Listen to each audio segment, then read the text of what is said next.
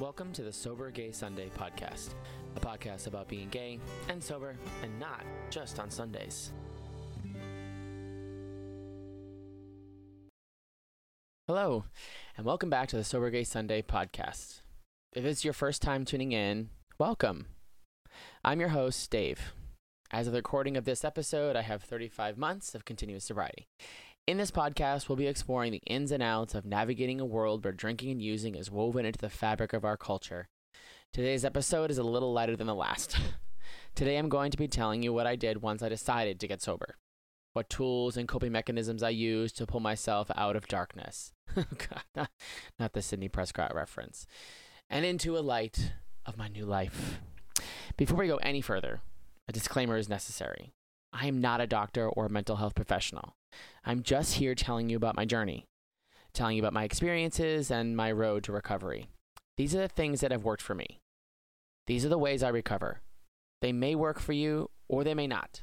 So if you are in need of any help, please turn to a professional. All right, so where was I? Rock bottom was hard for me. But I guess that's why they don't call it pillow bottom or ball pit bottom or Casper mattress bottom. There's so much to work with there, so I'll just give you a moment to chuckle to yourself. Okay.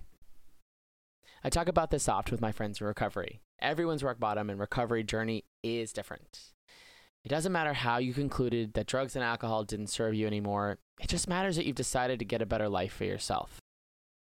To summarize the last episode, my rock bottom was a result of not taking my sobriety seriously and choosing to stay silent in my time of need when speaking up and asking for help is all I had to do. The world had ended, and the love of my life, understandably, had left. I was lost. But if we're being honest here at the gig, I had been here before. Boyfriends choosing to leave me because my addiction was taking over my life is a story that played out in my life many times before. I was just never mature enough to think that maybe it was me. Hi, me, or whatever that song is. I wasn't mature enough to take responsibility for my own actions. Until now. But listen, I could go on and on about the woulda, coulda, shouldas of that time. But that doesn't help anyone. What happened, happened. So let's get into how I decided to make things better. There I was, single, the day after the 4th of July with the world primarily still shut down. Who would I turn to? It didn't take long for me to think of the perfect person. While in active addiction, I had a friend I would go to after a long night of partying, but he was sober. Every time we would hang out, he would say to me, "When you figure this out, call me." I always brushed off the offer and didn't think I had a big enough problem to figure out until now. So I picked up the phone and took the first step to getting better. I asked for help. I can't stress enough how important asking for help is in recovery. We cannot do this alone. I did need to figure it out. For the next few weeks, him and I checked in with each other about my recovery. He was monumental in laying the first bricks of the foundation of my new life. He shared his experiences and stood as a beacon of hope that recovery is possible. He gave me one of the best pieces of advice I have ever gotten. He said, "No matter how bad you think you've messed up, there is someone who has done something 10 times worse and is on the last stop of their book tour about it. You're gonna be fine." He made himself available for the first month or so until I could ultimately find a therapist that would help me unravel my knotted past with substance abuse. Therapy was monumental in my recovery, and therapy still is monumental in my recovery. Everyone should be in therapy. Our past experiences build our personalities layer by layer. Everything is connected. My therapist and I started from my first memory as a child, and then literally mapped out my entire life. From there, the work could be done tackling trauma and trauma response to ultimately put together a plan to combat triggers and prevent relapse mindset from ever even starting. Recognizing my patterns and early signs of anxiety and depression would help me calm myself or just shift gears before a spiral could start. Remember that anxious little boy? Hi, it's me. Hi, he's still here. Except now, instead of clinging onto my mother's leg, it was a bottle. It was a pill. It was a pipe. It was substances that made me confident enough to go explore everything on my own. So, take away the substances, and now we had to build me from the ground up. We had to make me feel confident enough to exist in anxious spaces, substance-free. In our sessions, I faced my demons head on and didn't make excuses or blame anybody. I owned up. I held myself accountable. In doing so, I became more and more comfortable with every part of myself.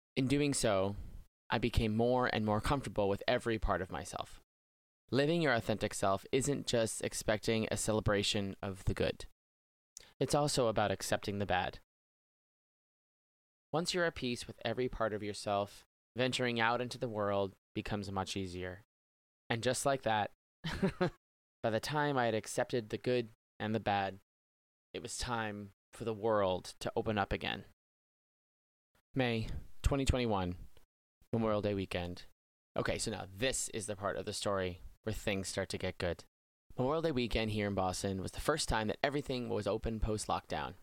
Every gay in Boston was ready to be out and about like before, and I was no exception. I was honestly lucky that I had the time during lockdown to get my head on straight. It gave me the opportunity to be away from people and places that may have, in the past, caused me to want to use. I had laid a strong foundation of good coping skills before my resolve as a sober man was truly tested. I felt confident. I've been involved in the gay scene here since I was 16 years old, so this city is home. This city is family. As I got ready to head out onto the town for the first time since March 2020, I took a moment to talk to myself. I told myself that if I felt like at any moment I was tempted, I would just simply leave. I also had people I could talk to. I had people I could reach out to. I had many months of good, honest, hard work backing me up. So I did it. I went out. Now, as I stated in the previous episode, I decided to make my recovery very public. I wanted the accountability that posting about my journey would provide. My Instagram, which was once for shirtless selfies and dinosaur posts, was transformed into an Instagram filled with shirtless selfies, dinosaur posts. Come on, I had to stay on brand.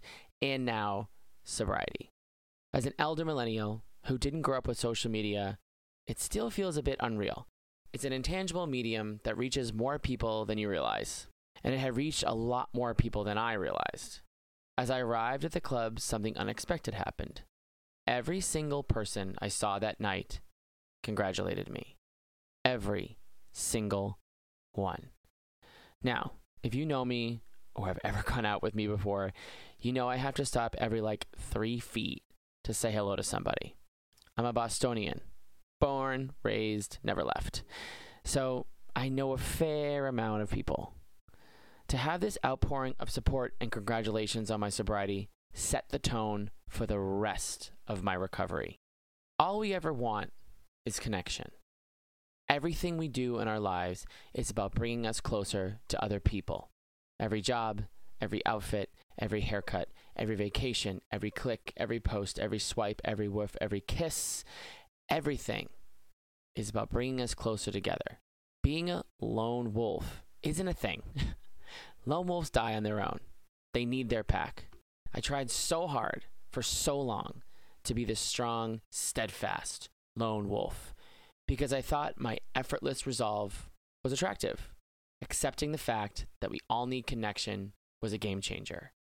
A strong foundation of self is paramount, but the connection we have with others is truly what keeps us sane. It keeps us happy. It keeps us fighting for another day. Walking through that packed nightclub on Memorial Day weekend of 2021 was the moment that I realized I had found my pack. With the strength of knowing I was not alone, I was able to move forward. I was able to carve a path. After that weekend, things only got better. Thank you for tuning in to the Sober Gay Sunday podcast. Please feel free to like, subscribe, share, and comment. Be sure to follow us on Instagram at SoberGaySunday. You can also email me directly at sobergaysunday@gmail.com. Thank you so much for listening, and until next time, stay sober, guys.